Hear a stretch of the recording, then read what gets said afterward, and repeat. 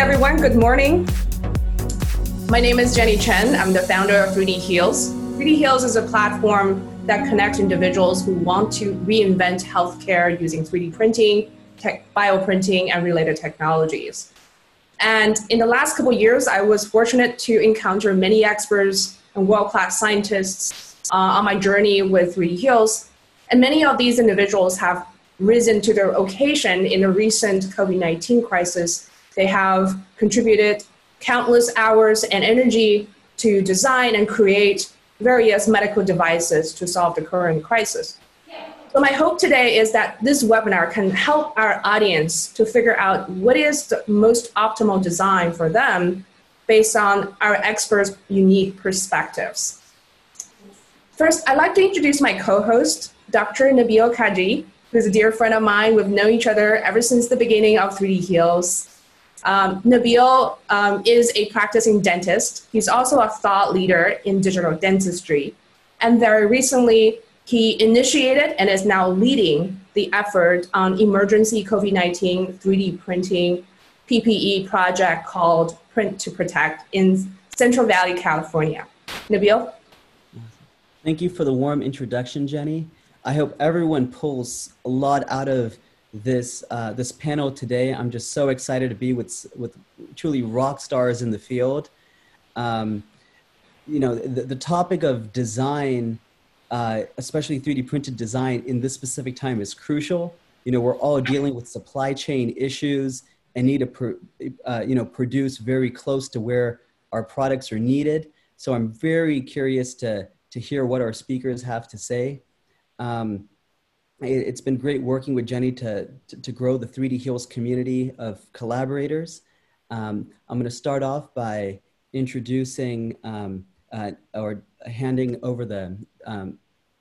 over to Nicholas Jacobson to lead us in what he's doing at this time. For those of you who have questions, down below, there's a Q&A tab. If you have questions for the speakers, please put your questions there.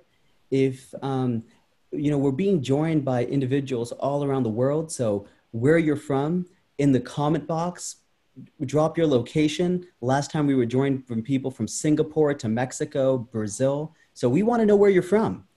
So with that, I'm going to hand it over to Nicholas. You're muted, Nicholas. Can you hear me okay? Yeah. Great. I'm going to share my screen really quickly. First of all, I'll introduce myself. My name is Nicholas Jacobson. I'm a design researcher at CU Anschutz, Colorado University Anschutz here in Denver. And I've been working as an architect. My background is as an architect, and I have translated all of that technology and understanding of complex geometries into working with biomedical technologies over the last couple of years. And so that has translated directly into being able to help with the PPE right now in linking together all of the surgeons and doctors that I work with on a daily basis with an understanding of CAD to be able to modify designs really quickly. I'm going to take you through what we have done so far. I'm going to share my screen here. And can you all see my screen okay? Yeah. Wonderful. So my background is working with InWorks.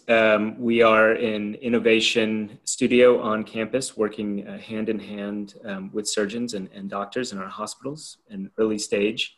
And now spinning off a startup for pre-surgical planning, 3D printing. And as a result, about a month ago, we started a group called Make for COVID, which is a nonprofit group. Started with about 4 people. And today, we are over 2,000 people in just 29 days. I think that number is much higher now. We put the call out and committed to seeing what we can do. And we reached out to the broader Colorado community. Started off with people in my neighborhood who had 3D printers, some of our doctors who had 3D printers in their office. And then it had grown to bigger companies who contacted us and said, we can't do our normal job, but we're going to switch over our day-to-day operations to help you make PPE. And so right now, this number, it says 16,000 pieces of PPE. We're over 2,000 or 20,000 as of today. My work specifically is, we started off by taking the existing designs that were on the market or floating around the internet and getting them into the hospital on day one. These are a couple of the clinicians that I work with. There's Brooke French here on the left side of my screen. She hates this photo because she just got out of the OR and you can see the band marks on her wrist from her gloves. But the idea is that I wanted to get in and talk to the people who are actually using this immediately and get their feedback so we can innovate much faster. We've got some firecracker doctors that we work with. We've worked with over the years who can take any design we give them and flip it on its head. And so we've got Maria Cruz here, Dr. Maria Cruz, a trauma surgeon in the center who literally took the design and said, it'd be much better if we flipped it upside down, and I had a lot more freedom. And then we got it into our cath lab, working with Dr. Gareth Morgan, and to see what it means in all of these different settings, from the OR to the cath lab to trauma, so on and so forth. We started off with high hopes because we had a lot of equipment available, a lot of materials available, and then all of our materials dried up. So we had to pivot, and we've had to pivot maybe countless times. So we come up with a design and then the materials run out. So this is looking when things were at its worst, finding what we had lying around our house, which is window insulation and these fasteners to be able to create a shield. Thankfully, things haven't gotten that bad yet.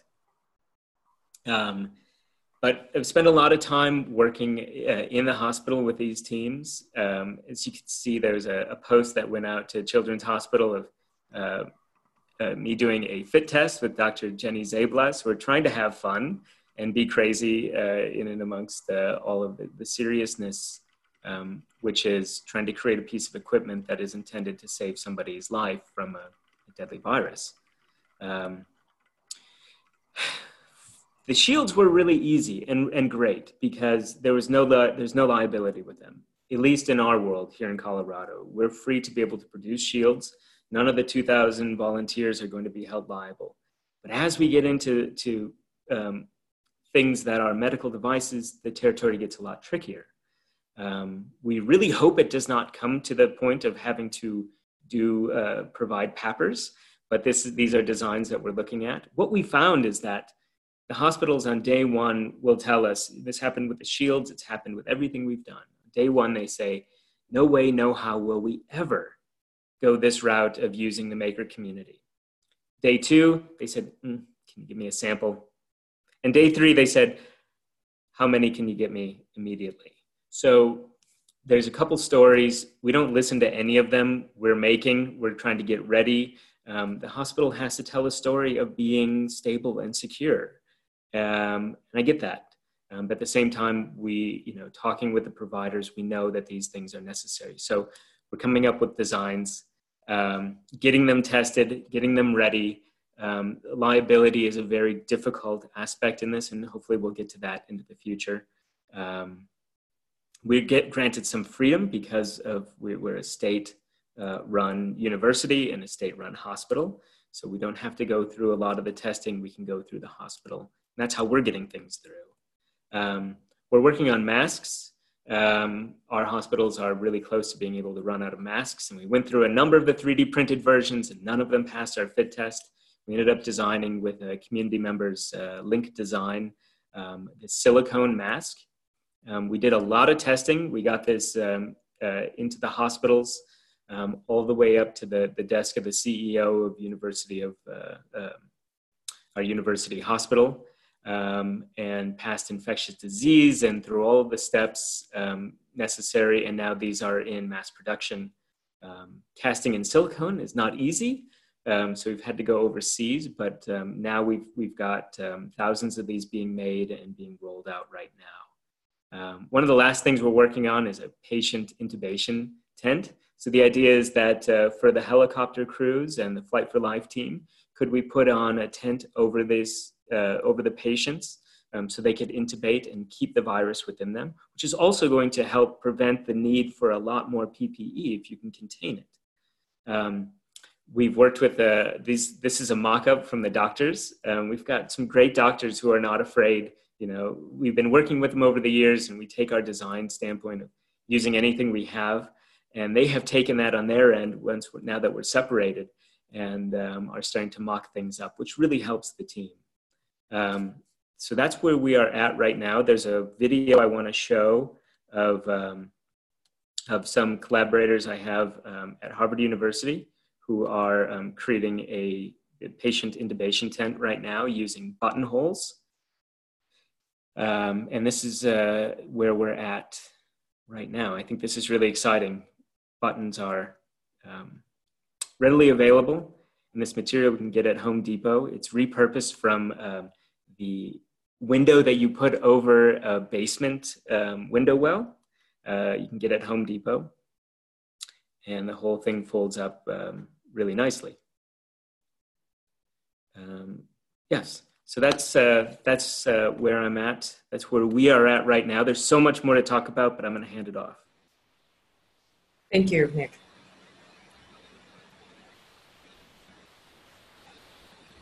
Wonderful. Thank you so much for that. I think it's just amazing, that catering specifically to the needs and how responsive your team is. Truly incredible, Nicholas. I'm going to hand it over to Kevin. Kevin, can you please enlighten us on who you are and what you've been up to? Sure. Thank you so much. First and foremost, just thank you for having me even be a part of this panel. I'm just very thankful to be included in a group of such smart and high calibration individuals here. So just thank you so much for allowing me to be a part of it. Again, my name is Kevin Yoder. I am a privately practicing dentist in Washington State. For me, being a dentist, the most important thing I think right now for me and other dentists is just to continue to maintain care for our patients. There's a lot of restrictions going on in Washington State as well as across the country as far as what we can be doing and what procedures we're allowed to do at the moment.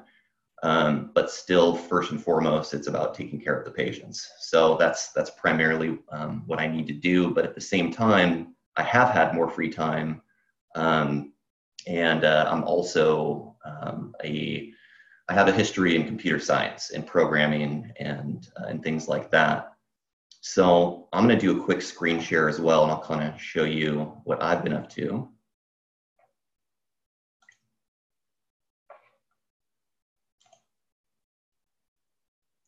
So we kind of went over the background there. I'm a dentist. I do have my degree in computer science. I also have developed a piece of software that allows dentists to do their own dental CAD work to make 3D printable pieces and parts for their patients.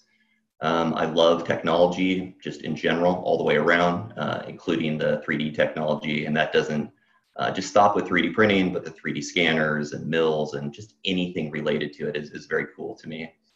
I also am an online content provider. I have a YouTube channel called Computer Science of Dentistry.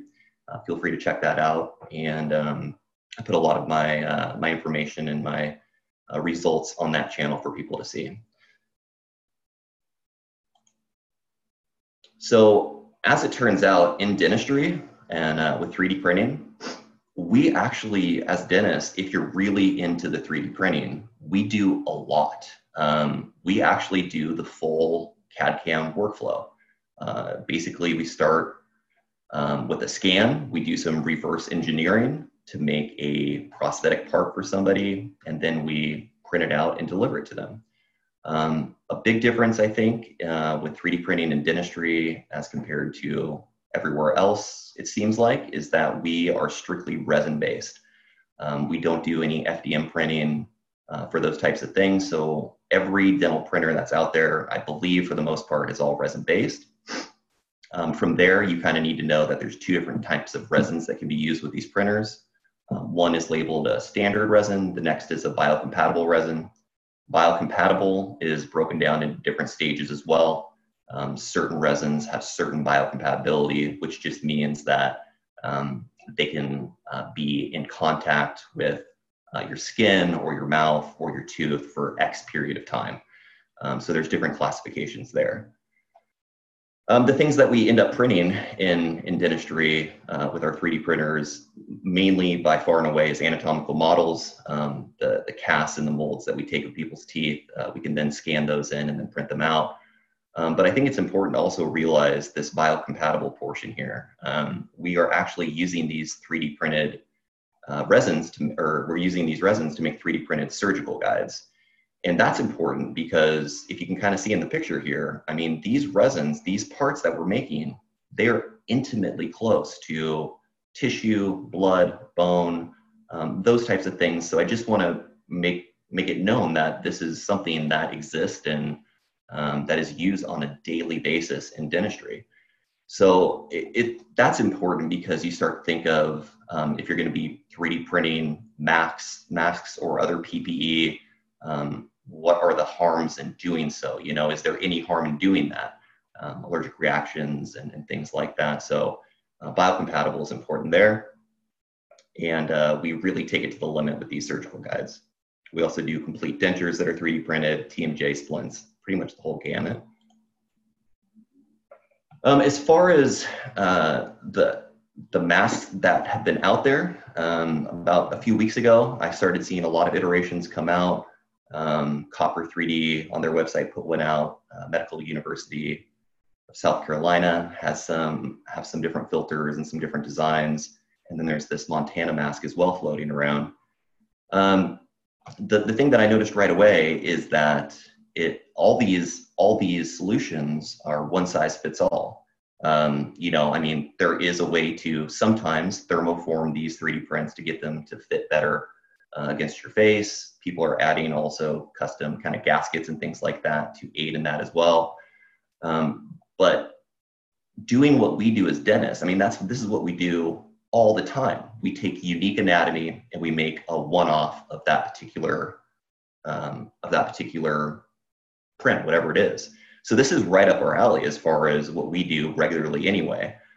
So I thought, hey, I already have this program that I've developed that takes in scans of teeth and other things and creates objects based off of that, or 3D printed parts based off of that.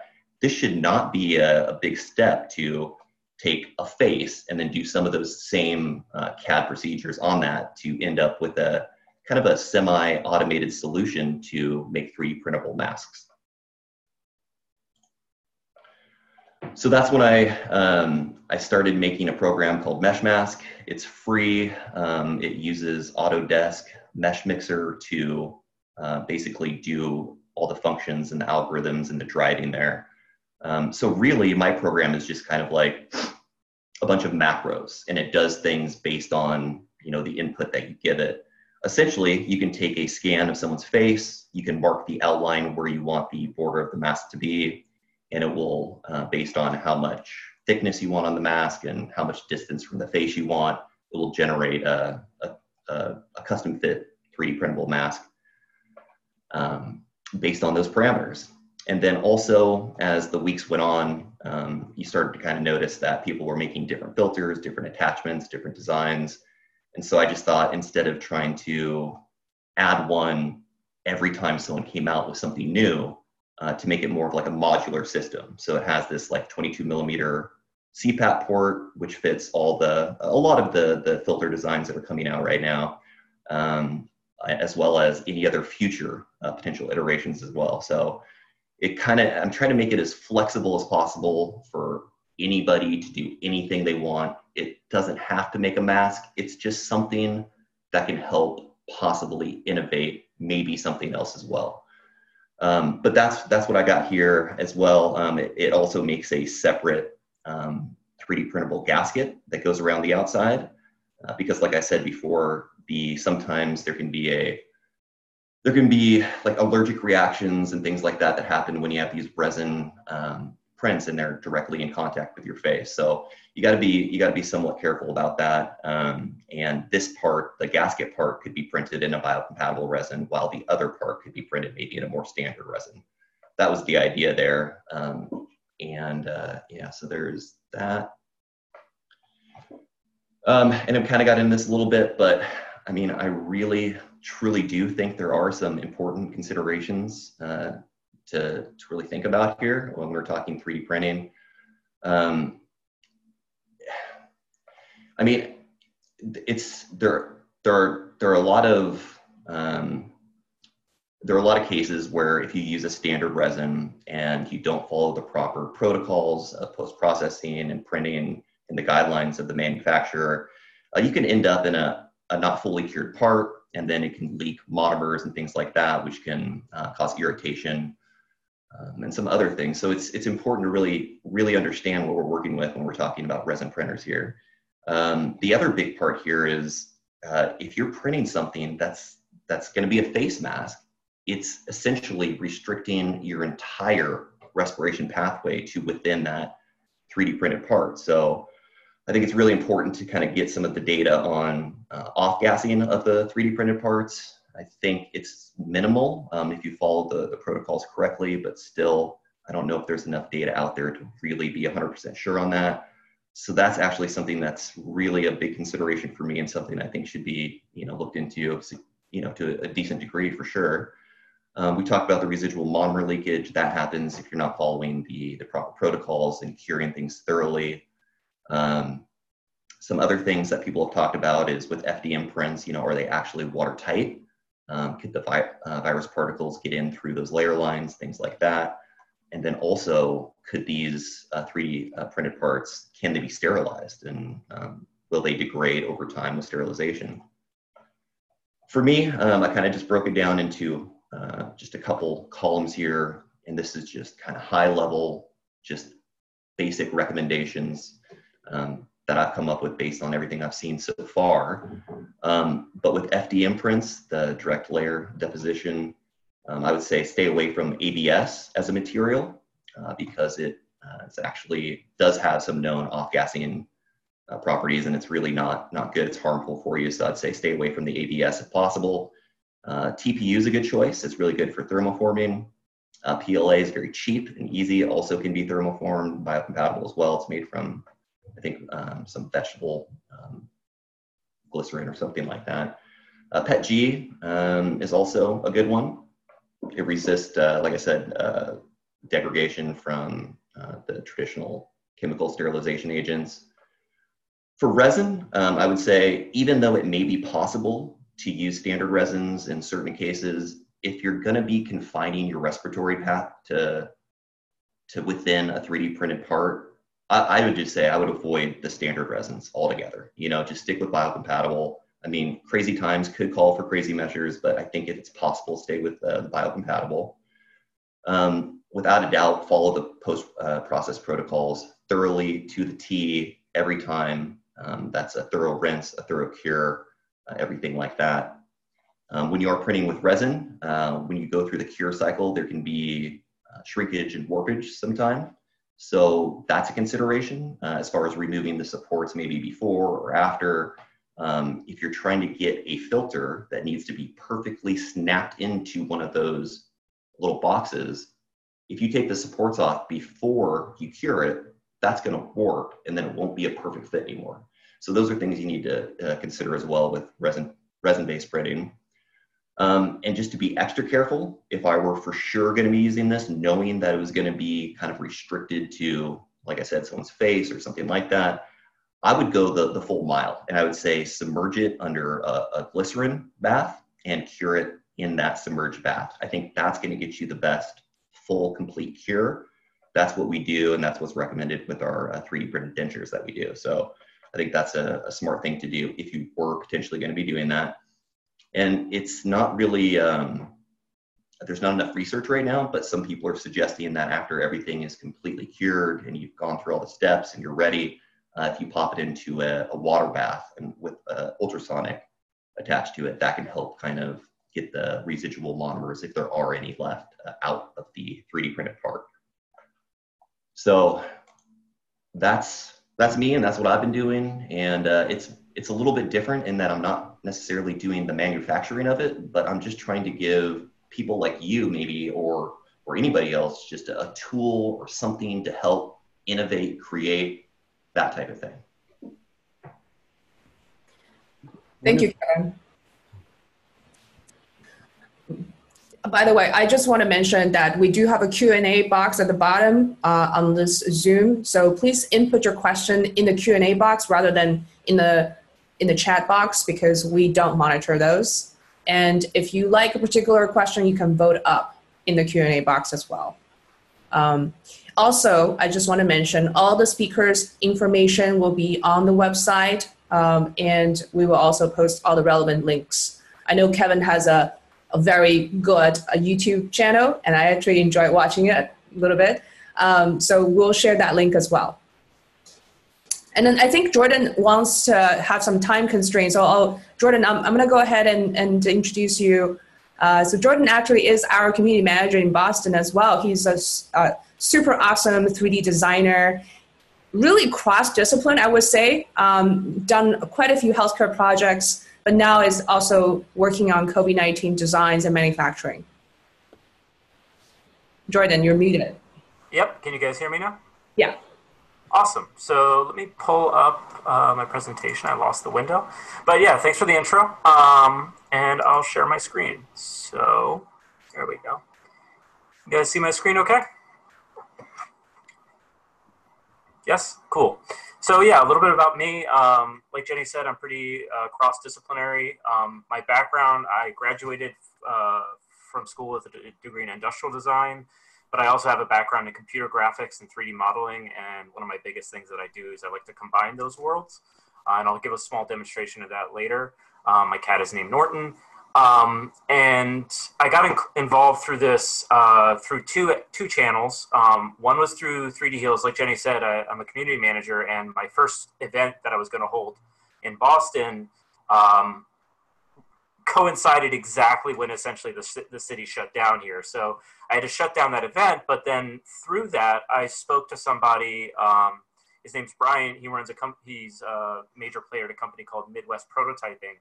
And they were starting to pivot everything they did over to face shields. So through that connection, I basically called up my GP doctor, my personal doctor. I was like, hey, do you need any supplies? I know somebody who's producing them. And, you know, like the story went, at first it was like, maybe. And then later it was like, okay, yeah, we'll take some. And then later it was, okay, yeah, here's the entire Alliance Healthcare Network. Like, put your name in, give people stuff. So through that, I fulfilled about 900 to 1,000 orders, just connecting people directly. And then, ever since then, I've been designing a lot of stuff on my own. So this is one of the things I've been working on is this, well, actually, these are the 4 things I've been working on. I've been building an FDM-based respirator, building a thermoform respirator. The one that you see here on the slide is the 5 sizes I built for my FDM one using NIOSH head forms that I obtained. So it goes extra large, large, etc. So the design thinking behind this was that it needs to be easy to print. Essentially, like I want even an amateur with a low quality or uncalibrated FDM printer at home to be able to just put this in. It needs to be modular in the sense that, you know, if you come out with a different kind of filter, if you have different types of elastic, like you can see in the image on the right, it was going through a fit test, which it passed. But the elastic is actually 2 rubber bands and then electrical tape tied between them. And that's how I made the elastic strap, because by the time I was making this, there's literally no elastic left anywhere. The idea also is to make this essentially as equivalent to it. Theoretically, this is equivalent to an N95 once it passes a fit test for the user and you're using an N95 style filter, it should filter the same amount. So that's kind of the design goal. So the big thing on this in terms of design was no supports, and it prints all in one piece. You know, there's like, you know, you have, rather than having like a filter cartridge and a separate attachment. So everything for this is designed at less than a 45-degree overhang. So it just prints straight off the bed. It's good to go. The material of choice is TPU. I think you can use, I've seen some people print it with PETG and thermoform it. But the idea is that it's supposed to be as, you know, universal as possible. So I have these several designs, all of them are flexible. The vitamins is like an old open source 3D printing term for manufactured components like screws and linear rods. And in that case, the vitamins for this would be the elastic and what's it called? The metal. So there's actually this band here up at the top. There's a paper, you cut a paper clip and you slide that in there, and that's how you can get the nose squeeze to hold it to your face. And then the other thing is, of course, the filters, which are based on Target makeup pads, because I found research that said double layered cotton is as effective as a surgical mask for stopping this sort of virus. And cotton makeup pads are 2 layers of cotton with a big like cotton ball wedged between them. So it's kind of perfect for that. So the version 1 has passed fit test. Now it has NIOSH sizes. The version test you can see on the right. The latest versions haven't gone through fit testing yet. Again, I have to do that. It's still like it's on 3.2 now. But the other thing is the design is completely open source. It's built using Onshape. It's in the cloud. You can go there and use the files yourself, or you can just grab the STLs online already. So they're available on my website or Thingiverse or what have you. The other major part of the project I'm working on is thermoforming a respirator. So the idea is same sort of filter, same sort of like modular approach based on, you know, whoever has like something, right? Excuse me, I'm going to close something real quick. There we go. So it's based on, you know, whatever you have at hand. The idea is it's supposed to be able to be made anywhere. Again, same sort of like compatible sizes. I actually had, I brought it up. I'll show you guys really quickly what this looks like in 3 dimensions. If you can see, I have a lot of tabs. But yeah, so this is basically the other half of the equation, which is the mass production version, whereas the 3D printing one is more for like individuals or distributed manufacturing, which I'll go into later. The next thing that I did was I produced this surgical mass tension release band. I tried printing the NIH one, and I found that because of my build plate, I got delamination issues when I was trying to pull it off. And in addition, I found that the layer lines since the stress of the band is going in this way around the back of your head, the layer lines are oriented in that direction, so it's easier for them to delaminate. So this is designed to be printed vertically, so all the layer lines are essentially like my fingers if the thing doesn't cut my face out. And then you can kind of bend it like this rather than bending them apart like that. So on this one, I think I did 50 plus on a print bed. They're super fast to print. They're super easy. I have a 0.6 nozzle, which is a little bigger than standard, but I printed 50 of them in 8 hours, so it's really fast to print. And this is still going through a little bit of testing. I gave it to my upstairs neighbor who's a nurse, and she likes it, but I need to make sure that it prints properly consistently. The last thing that I wanted to show, and then I'll show a little bit about how I do my design work, and then I'll pass it off, is the distribution network. So I'm working on this project that essentially says, you know, if you have 1,000 people with one 3D printer each, and each of them prints 2 masks a day, that's 10,000 masks in a week. And combining this with the idea that, hey, I'm producing an FDM style print, which is meant to be, you know, produced in that like very piecemeal method, with a thermoform style print, which is meant to be produced in a few locations at mass production volumes. You're kind of taking, you essentially don't want to just settle on, okay, we're going to have one type of material, one type of mass, that's all we're going to make. You're going to accomplish this and fulfill the backlog for everything we have. We need to have like, okay, we're going to have an FDM design, we're going to have an SLA design, an SLS design, a thermoform design, an injection molded one, so that you essentially can activate as much manufacturing as possible, because different facilities will have different capabilities. So the idea behind this website is a hospital will put in an order for 1,000 units, and then individually you'd split that out into maybe, you know, 100, 500, 700 different orders, where you have small time people filling it, but you also have large manufacturers filling it. And then the designs that they're going to be filling are going to be standardized within the platform. So the last thing I wanted to show is the designs themselves. So this is the 3D, this is on Onshape. It's a free online CAD browser. And then this is the thermoform design, which I'm thinking I'm going to call the turtle, because it looks like a turtle. The other way, so the way I did these masks is kind of cool, where I used a game art tool. This is called Modo. It's how I use it for like work and computer visualization, but it has a retopology system where basically you have a mesh underneath the active mesh. So in this case, this is a NIOSH head form and this is the mask. And I can just pull and drag and it automatically stitches the mold to it. Or I can hit divide a bunch and it automatically sticks it to the mesh behind it. So that's how I built this. So I took this, which is subdivision, I exported to NURBS, sent it to Onshape, and then did the rest of the construction. So that's me. And now, how do I stop sharing my screen? There we go. Stop share. Thank you. Thank you, Jordan. I'm always fascinated with all those softwares that you use with your design process. And also, thanks for sharing some feedback related to the NIH 3D Print Exchange website designs. We will talk more about that with our panelists today, but I'd like to move on to Stephanie. Would you like to start your presentation?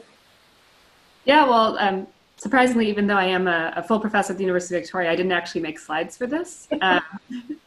But I think actually a lot of the previous presenters have presented a lot of the similar things.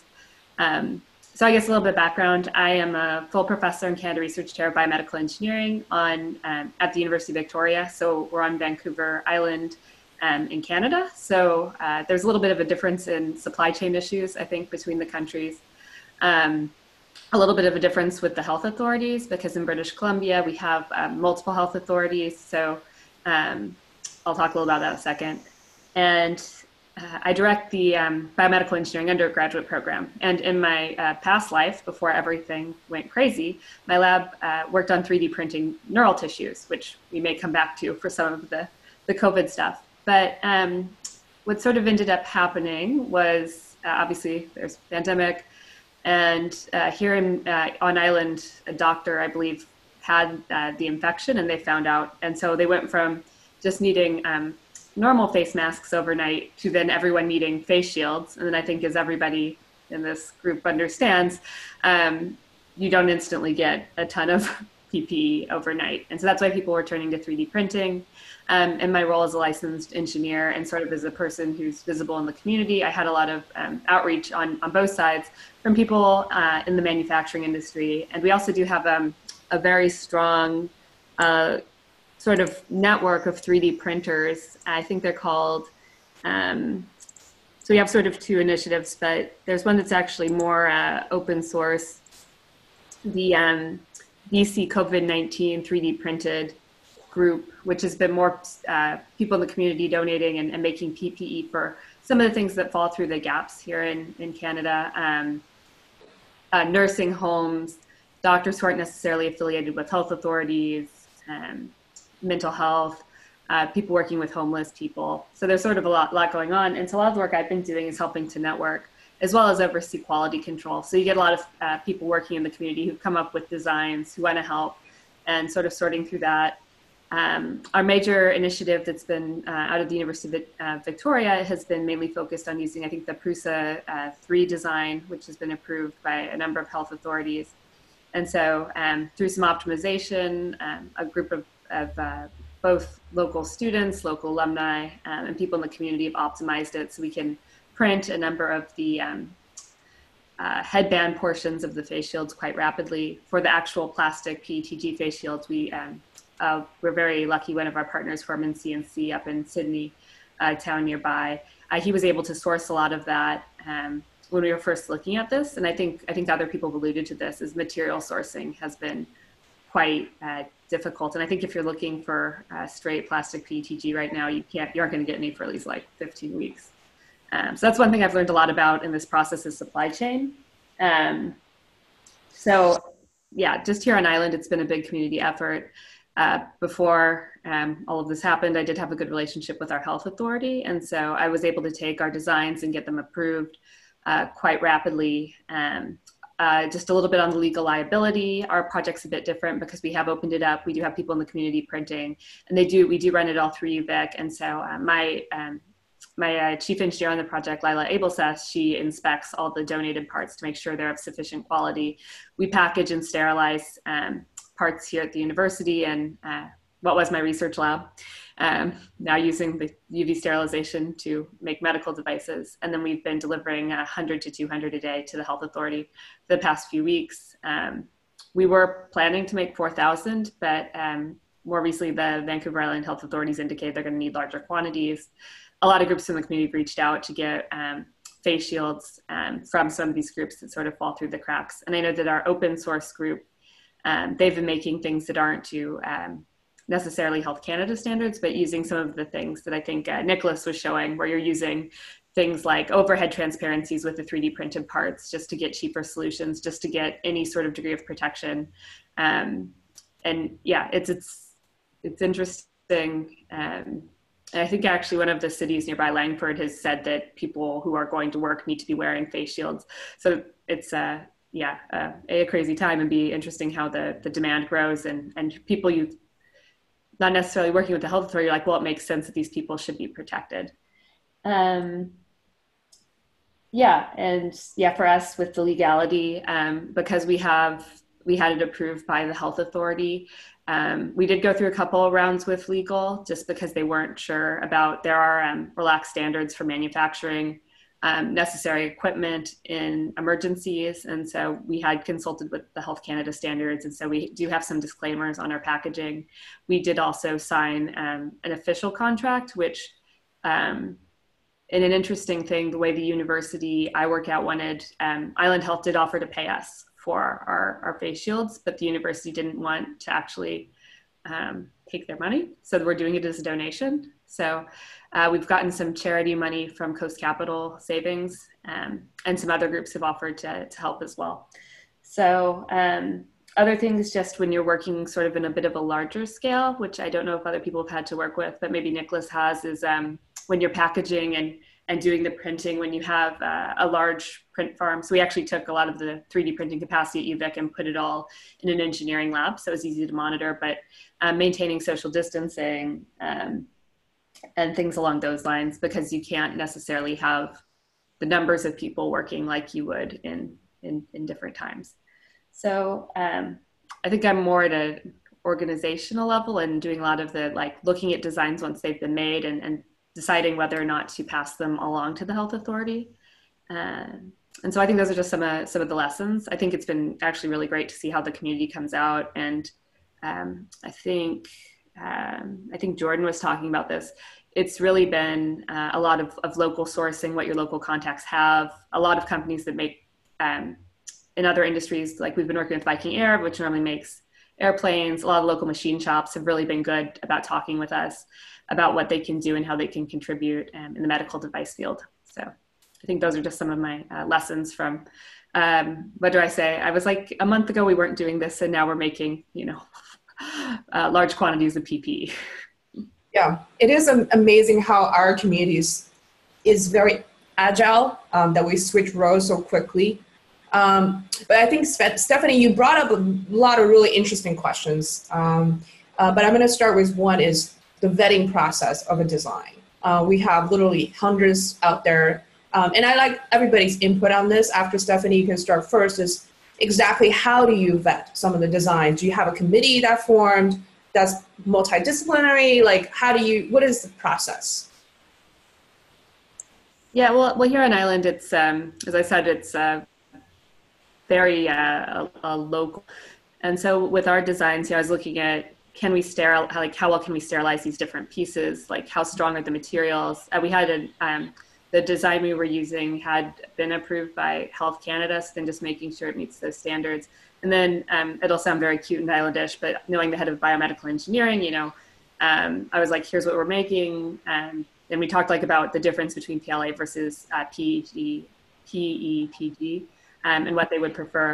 And then we brought over prototypes, and then because the demand was, the need was there, then, they looked at it and it was very quickly to be approved. And I know for other local manufacturers, just differences in supply chain, that's sort of been what they've been. But usually for a lot of the stuff, people have come to me and then I'll refer them on to my Island Health contacts.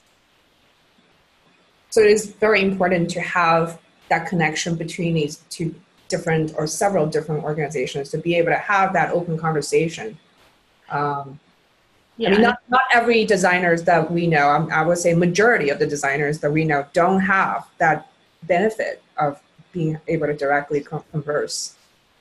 Yeah, and I mean, and also, as I mentioned, we do have this other open source 3D printing group, which they can have more flexibility and they can donate to things like your nursing homes and things like that because they don't have to meet the same standards. But for some of my partners, like the machine shops, a lot of them already have their ISO for making medical devices. And so it's sort of getting, we sort of actually even, and I mean, I hate saying this, but, we have tiers of, this is what we want for our doctors, and then for some of the other groups, we can direct them to the open source project, which uses lower quality materials that aren't necessarily approved designs for medical grade. Thank you. Nick, would you like to go next to answer the same question? How do you vet it? Yeah, that's a really good question. So with over 2,000 volunteers, this effort is, there's a lot of people working on the organization side of this. And so it started at first with me looking over everything, which quickly stopped working. We ended up publishing, we got a lot of people involved to build out a website and have a Google Doc. So at first we were sending that out and saying, if you're going to be making stuff, please follow, here's the design that we know that works. Here's the feedback that we're getting. Here's the temperature to set your build plate for this material.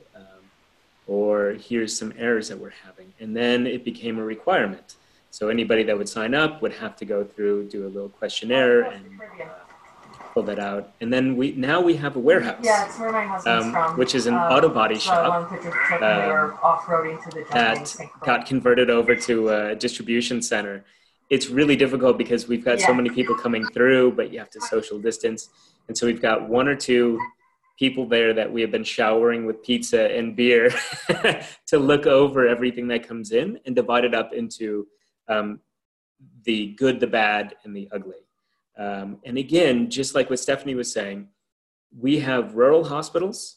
Their needs are very different than the Children's Hospital. We've got homeless shelters and police force. All of their requirements are very different. Even within one hospital, the difference between an anesthesiologist and a radiologist is very different. And so it's been difficult to make sure that everything works, but we have different piles. Unfortunately, the police force usually gets a lot of the stuff that breaks, and we send the best stuff to the hospitals. But the vetting process is incredibly critical, more so now than ever, because all of these things are starting to be used. And I feel this huge responsibility that if somebody's going to be using this and going into a COVID ward and somebody coughs in their face, that they're going to be protected. So we do take it very seriously, although it's not easy to set that up in just a month. I also want to say, we also rely on the hospital a lot too. So again, this is feedback. The hospital has an amazing sterile processing unit and experts there. And so we started off by taking this all on ourselves. And we did a lot of things, we wasted a lot of time. But getting the feedback with some of the better sterile processing departments, we were able to really help tailor our designs to something that met their standards. Can I ask Nick a question? Yeah, go ahead.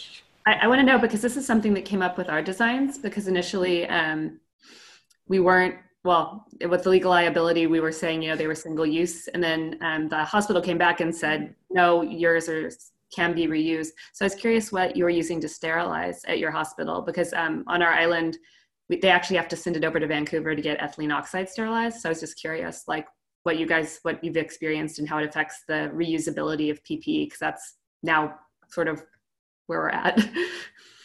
Yeah, it's a moving target, because we started off by using things like Oxivir, hand sanitizer, soap and water, every possible thing that we could use. And we sent it off to some testing facilities, not the full on FDA or NIOSH testing facilities, because that takes way too long. But, simple materials that we could have. Eventually everything has started to run out, and we're using just bleach and water, and which has its own problem because it leaves a film on everything. UV sterilization is really good, but a lot of people don't trust it. So we've done a number of tests in the hospitals to say that UV sterilization works.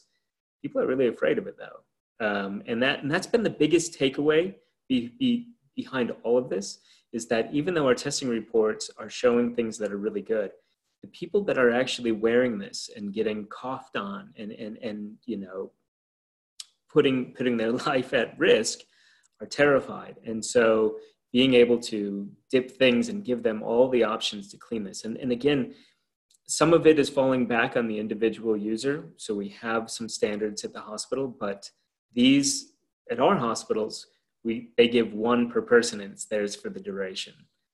So they're taking a lot of their own responsibility, which ultimately at the end of the day poses some risks because of creativity.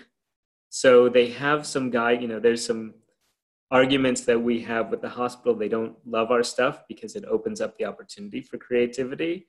But at the same time, they're starting to put in some standards of what can and can't be done.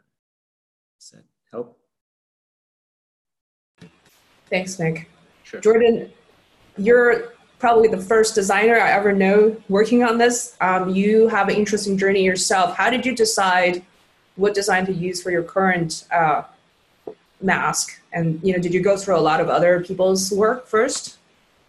Yeah, I mean, I took a look at a couple. So when I started, this was like right at the beginning of the outbreak, and the biggest design was I can't remember the name of it, but it was basically like a cup shape that was made out of hard plastic, and then it had like a grid filter that kind of fit into place. And I looked at that, and the biggest design was the thermoformed copper 3D mask. And I looked at that, and I saw like a lot of issues with it right off the bat. So I was like, I could do better than this. So then I started kind of thinking about how I would do it from a 3D printing perspective. I chose the TPU early on, and at first I tried to do just one side, and then I got immediate feedback that was too hard to breathe through, so then I did two sides. The original mask was also a lot shorter to optimize print time, but then it was less comfortable, so I went from there. In terms of my journey so I like the question about certification, because I feel like there's a lot of opportunity for designers to contribute, but there's not a lot of paths for it. So, for instance, the way I got mine fit tested was I've been kind of keeping track of this whole thing forever. So I was like, okay, so I was on the Mass General Hospital webinar for their COVID response team that they were putting together. And I was reading the chat, and I saw someone from there say, hey, from not necessarily from MGH. He doesn't want me to say what facility he's from because they would get inundated. But at a facility was saying like, hey, we could do fit testing. So I was like, okay, I called this person up, and then I drove down there and I got it fit tested. But it's all kind of like all over the place. It would be like I proposed in the MGH group, it would be great if you could have like a channel where essentially you have like a testing facility that has, okay, filters and you have masks. And rather than keeping them combined, you separate the two of them and you run them through. I think that answered the question in a little bit more. I don't want to take up too much time. Did that answer the question? I answered some of the questions, and I think we have a lot of questions in general. So, I mean, this is more of a discussion. I think we're getting some great questions from the participants. I'd like to go into some. Yes. I have a question that's been voted up from Stephanie Hendrickson to the panel. Can you go into more detail on the liability front? What responsibility do hospitals or individual healthcare professionals assume when using non-standard PPE?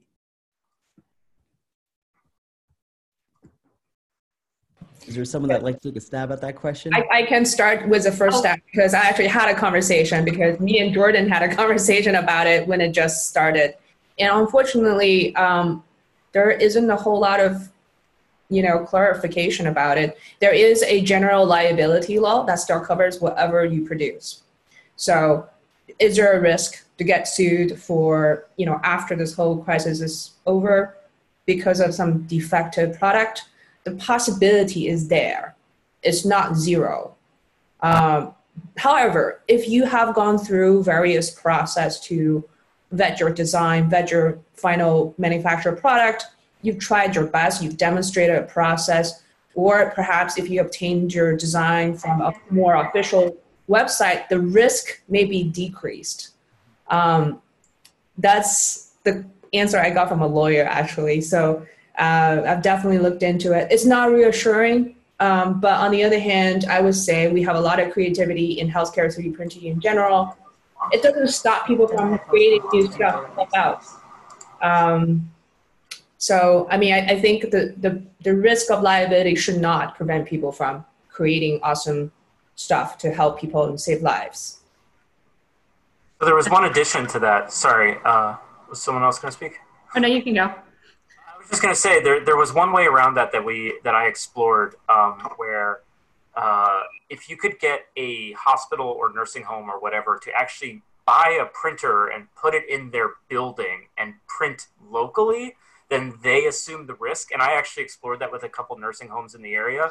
But the answer I got at the time was essentially like, we are way too busy to try and even consider that. But that's an option to get around the liability issue. Yeah, and on that note, what we've done is we actually package our face shields unassembled, and then the person using them assembles them. And so that, and so when we were talking with Island Health, that was sort of like the way of getting around the manufacturing issue, which might be what people are concerned about. And as I mentioned, I did a couple rounds with lawyers on our, with lawyers both at UVic and Island Health about what your legal liability is. I guess just here in, I mean, the laws might be different in Canada, but also just like the people who we're providing them to, you know, it's between that or nothing. So they've been very grateful. And so I guess my personal opinion is that depending on what your hospital is providing and things like that, that would be who I think. But then I've also talked to both our hospitals and our university lawyers about what we're providing. So. Thank you. Any other input? Yeah, go ahead. I mean, I think that it's important in a general sense that we let people know that our 3D printed solutions are a stopgap measure. They're being used in cases where we don't have access to fitted N95s. So what's better, a fitted, wearing a bandana or a 3D printed respirator that we're doing our best and with the proper disclaimers. I know Kevin, that this has been a concern for Kevin, is creating his software. So when you go to Kevin's website, you download his software, it's disclaimer, disclaimer, disclaimer. Do you want to say anything more, Kevin, or did I say it for you? No, I mean, you nailed it. I've just been really, really concerned about that to the point where I hate to even say it, but we might even just take the software down. I don't know. You get to a point and you get worried. And I think the big thing for me is I trust people that know what they're doing and professionals and experts.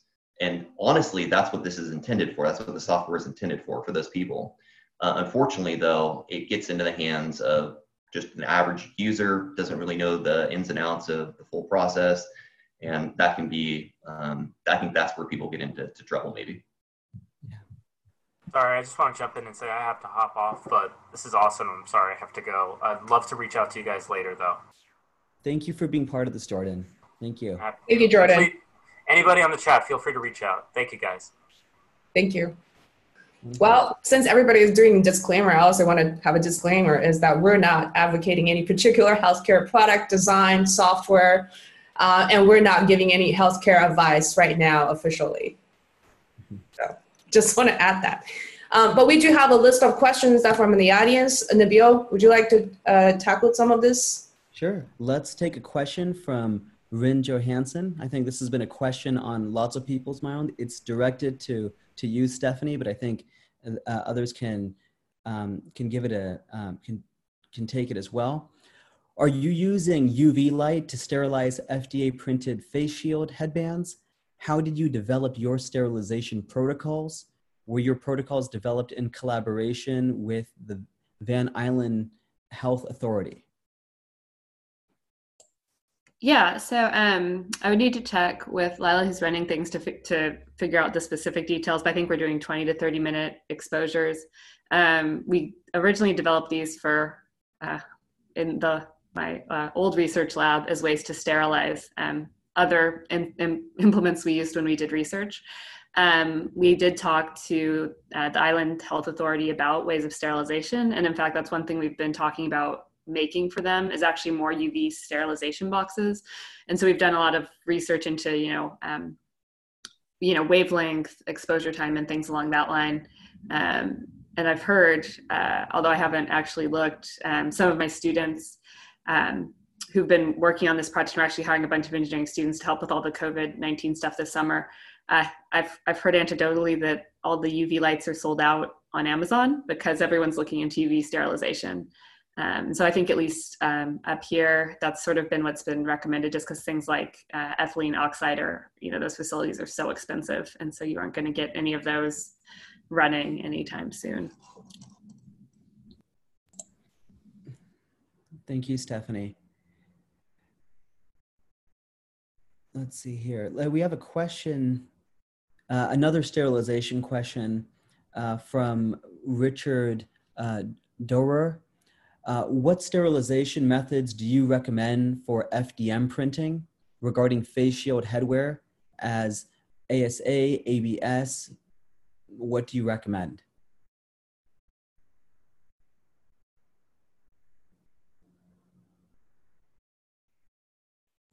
I mean, like we've only been, most of our headbands coming in have been PLA and PETG. We did, I forgot, we did actually acquire a number of ovens, but they were shrinking the PLA headbands and causing poor fit. But that's like pretty much been my experiences. I don't know what Nick and Kevin's experiences have been. Yeah, for us, we've seen a whole variety of different materials. Some really great, like you didn't mention nylon at all, but there's some really great nylon printers that are out there. They've been producing very strong and lightweight headbands, but they're impossible to clean. So it's like the best material for the job, but no one will accept them because they've got so many little porous holes in them that nobody wants to take the risk. No hospital will accept them, unfortunately. We went through the whole testing of everything that was available at the hospital. Most everything holds up. But again, with the FDM, you've got to look at the individual layers. They're stacked up like coins, and so there's a lot of gaps. We found that dipping works really well, having a bucket and dipping everything in, and they're incredibly durable. We've also found that heating them up for about an hour to 50 degrees Celsius will work without them melting. But the melting point, or at least the point where they start to become flexible, is 55 degrees Celsius. So with some of the FDM face masks, where they weren't fitting certain people, we were putting them in hot 60 degrees Celsius water and then molding them slightly to adjust to your face. So there's a very fine line of how long, temperature and time to be able to clean them. We haven't gone that route because it's just right at that point. But liquid dipping is where we're at. I read an article recently talking about vaporized hydroxyperoxide.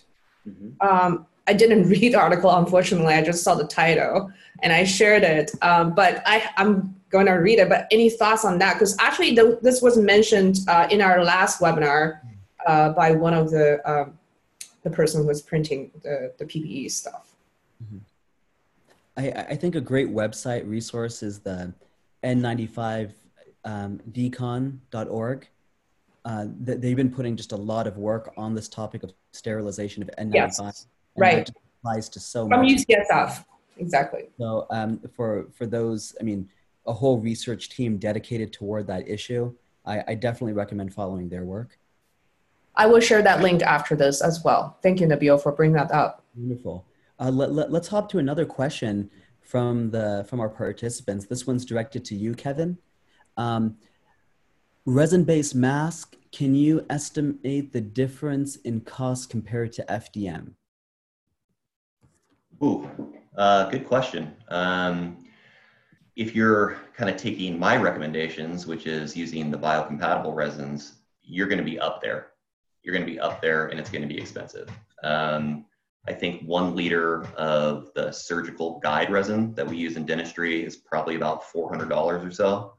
I'm guessing maybe you can get like 4 or 5 masks in total out of that, maybe with all the supports and everything like that, kind of depending on how you were to print it. But yeah, it gets expensive, but at the same time, I have a lot of that, you know. I mean, I got a lot of it laying around. I got some other biocompatible resins that I'm not going to use before its expiration date laying around. So, so for me, it's a good option.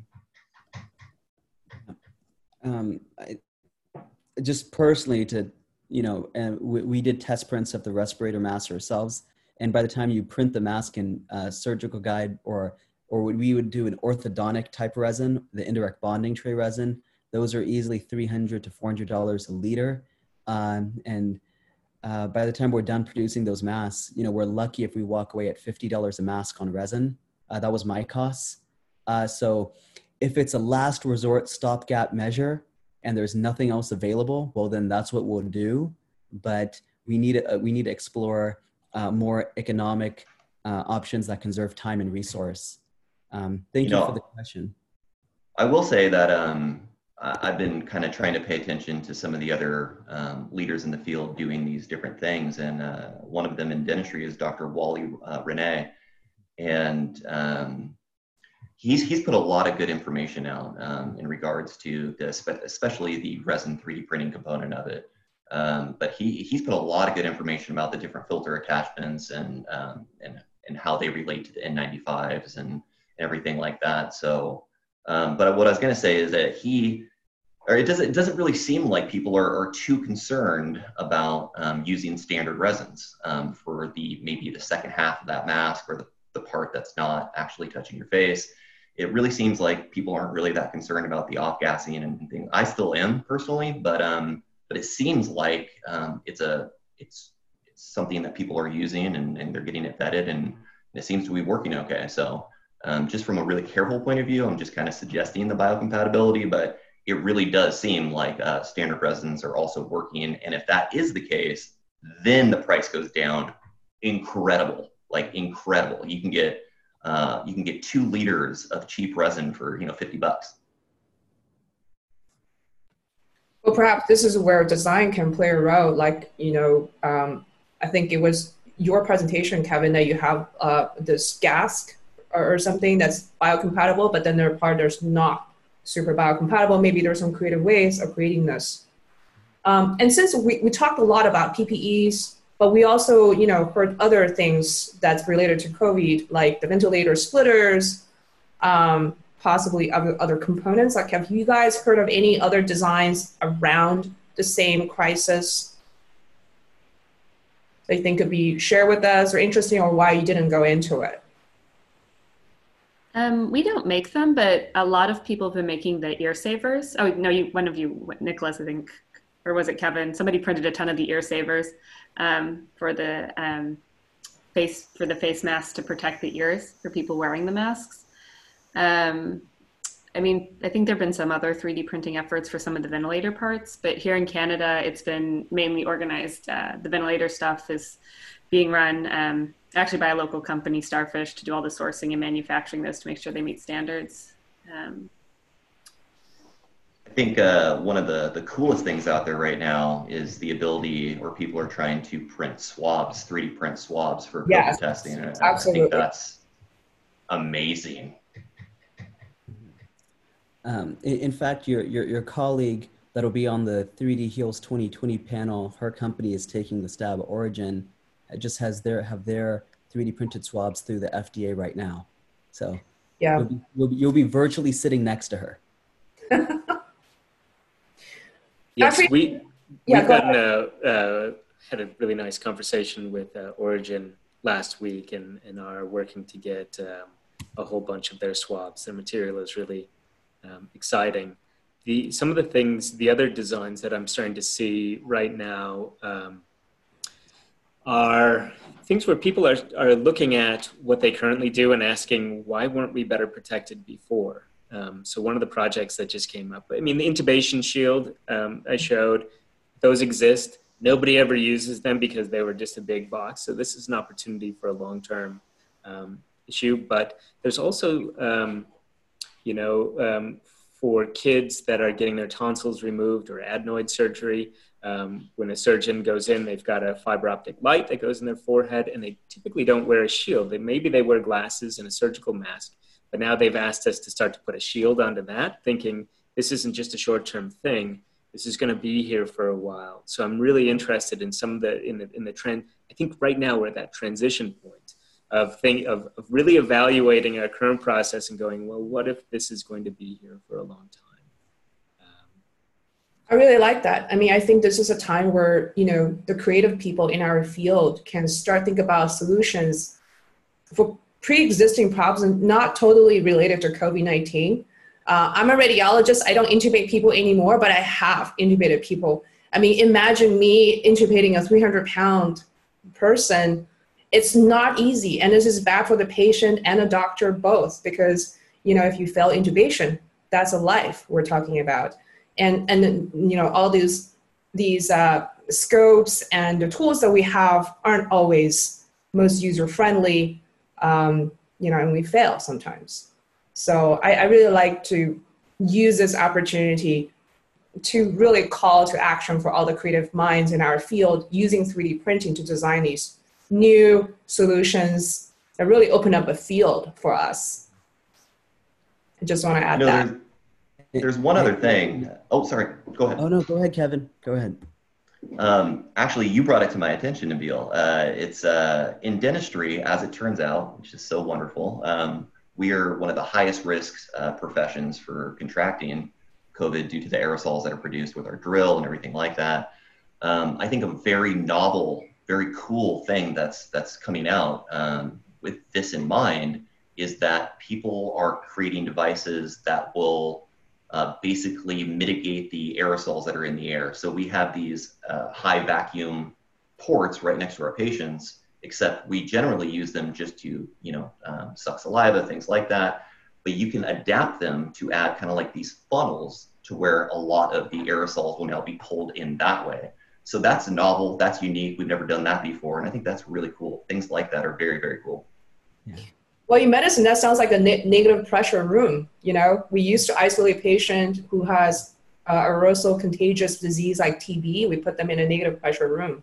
I think that really just, glad that we had that conversation. Yeah. And I think nothing facilitates design better than need and emergency need. So I think we're all experiencing, this all hands on deck, wartime economy. No, we don't have parts here, pivot from one direction to the next, and just concern, emotions in the air. It's amazing. I mean, just imagine this webinar right now. I've been counting. We have people logged on from 16 countries, and because the solutions are real, the need is real, and so I just thank you all for sharing your input here. Let's just jump to another question from the audience at this time. This is from you. Yudhistira Knock. For all speakers. Thank you.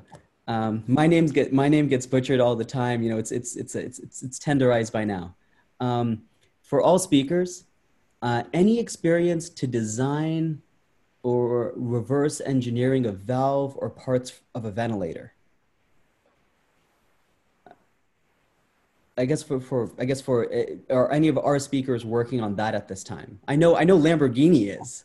Well, I'm familiar with what's going on island. And in Canada, I guess like McGill hosted a competition for people to make ventilators, but talking to our government, and as I mentioned, a local company got one of the contracts.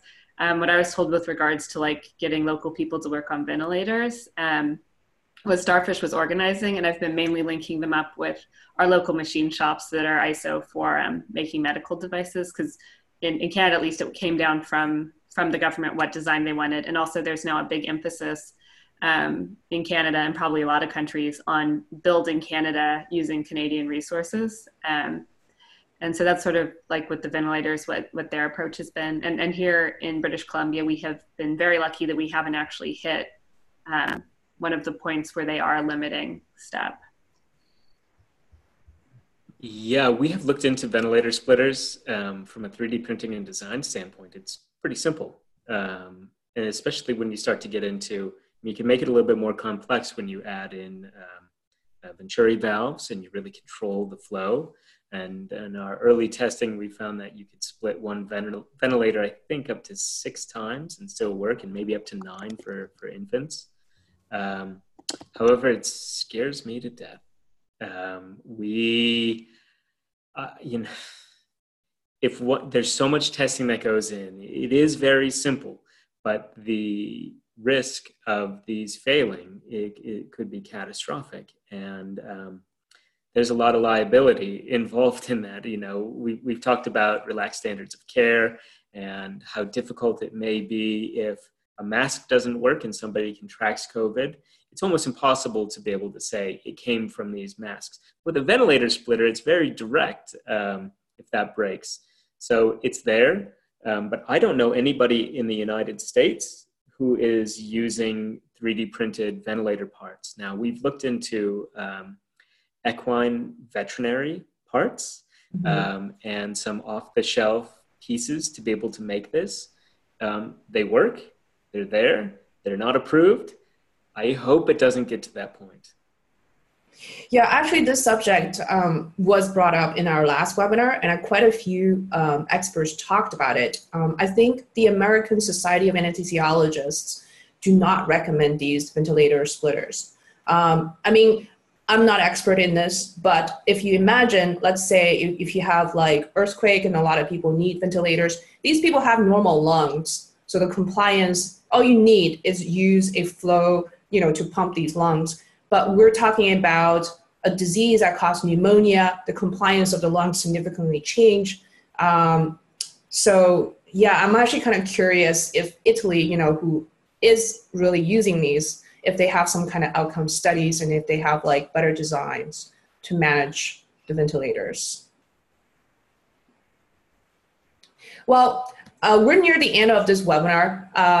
The last night, when me and Nabil were talking about this design for COVID-19, we had a great time because there's just so many fun designs out there, and we were just marveled at the creativities of people, and some are just ridiculous. Others are really creative. Like for example, there's this scuba diving mask that's converted into, I don't know, it's now official mask. I think actually one of the companies is actually going through testing for these. So I wonder if you guys have any, encounters with these fun designs kind of out there, but like worth of mentioning. Yeah, we have a local group made one of these scuba designs with the, I think, equivalent of HEPA filters, which we've got currently being looked at by our Island Health. So we've seen some interesting things that have come through. So we should be ordering some scuba diving masks before it ends out in Amazon. Yeah, I know what I recommend. I have this website of like the most creative PPE from like, non-medical, that have been produced by health professionals or those with that experience. And it's just so much fun to see people walk around grocery stores and, in suits of armor and, with it's really fun to see, just people use their creativity at this time. I saw somebody the other day with a cabbage leaf they had taken and cut the eye holes out of and put that over their head. And I actually thought, hey, that could work. I really like the disposable nature of it. I really hope at the end of this that there's some big show that puts on display all of the creativity and inventions that were created during this time. That's the most hopeful, exciting, hilarious, serious, there's so much there, but hopeful, I think, is the best word for it. Yes, exactly. Okay, well, let's just double check on the questions. Unfortunately, we may not have time to answer all the questions, and we will go through some of these questions if they have not being addressed by the webinar today. On the other hand, we will save the recording and it will be on the website, 3dheals.com. So we'll convert this into our podcast, which is a new podcast for 3D Heals as well. So it will be widely distributed. And the goal of this is not to give anyone absolute directions or instructions. The goal is to just provide people a guidance so they can find their own path. So any final word from our panelists today? Yeah, I'll get started. All of our work, our resources, testing, current designs are all up on our website. I put in the chat here. It's makeforcovid.co. The idea is that all of our organizational documents, all of the data tracking. I mean, there's a tremendous amount of data that's coming out of this, and that's really going to be exciting to explore and dig into. All of our updated designs, modifications for different teams, everything is there. So please feel free, if you have questions, to go to the website and check it out. Stephanie? Yeah, no, I think up here it's been a real community effort, and hopefully, as you said, this isn't specifically what you should make or what you should do, but hopefully you've shown some pathways forward for everybody, going from people who just have a 3D printer in their house to academics to Island Health. And I think I think in a lot of places it's really been community efforts, and I hope everybody stays safe. And if people want to get in touch with you, Stephanie, your organization, like what should they do? Like a certain website or? I can send you some of the stuff on the open, but people can just email me. Just my last name, willerth@uvic.ca. And yeah, I've gotten inquiries from actually all over the world just asking about 3D printing things. So hopefully it won't blow up my inbox too much, because we are like finishing off the semester, but what can you do? Thank you. And Kevin, any final word? Yeah, just I think it's important that during this time, just Jenny and Nabil just doing what you guys are doing, providing this ability for the minds to come together and have this discussion, and for everybody watching to also be included is so important. It's hard to gather information right now, and something like this is really, really beneficial. So thank you so much. And it's been a pleasure to be a part of it. Thank you. Nabil, you want to have final words? I'm just so grateful for the panelists that came to join us today and share their knowledge, their wisdom, their time and effort.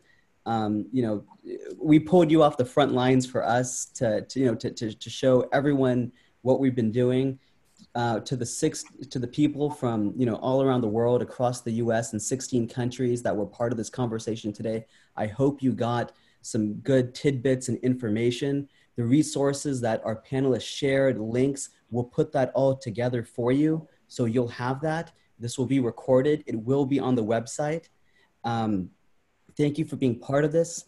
I'm going to share my screen for a second. 3D Heals is a great community to learn more about healthcare 3D printing.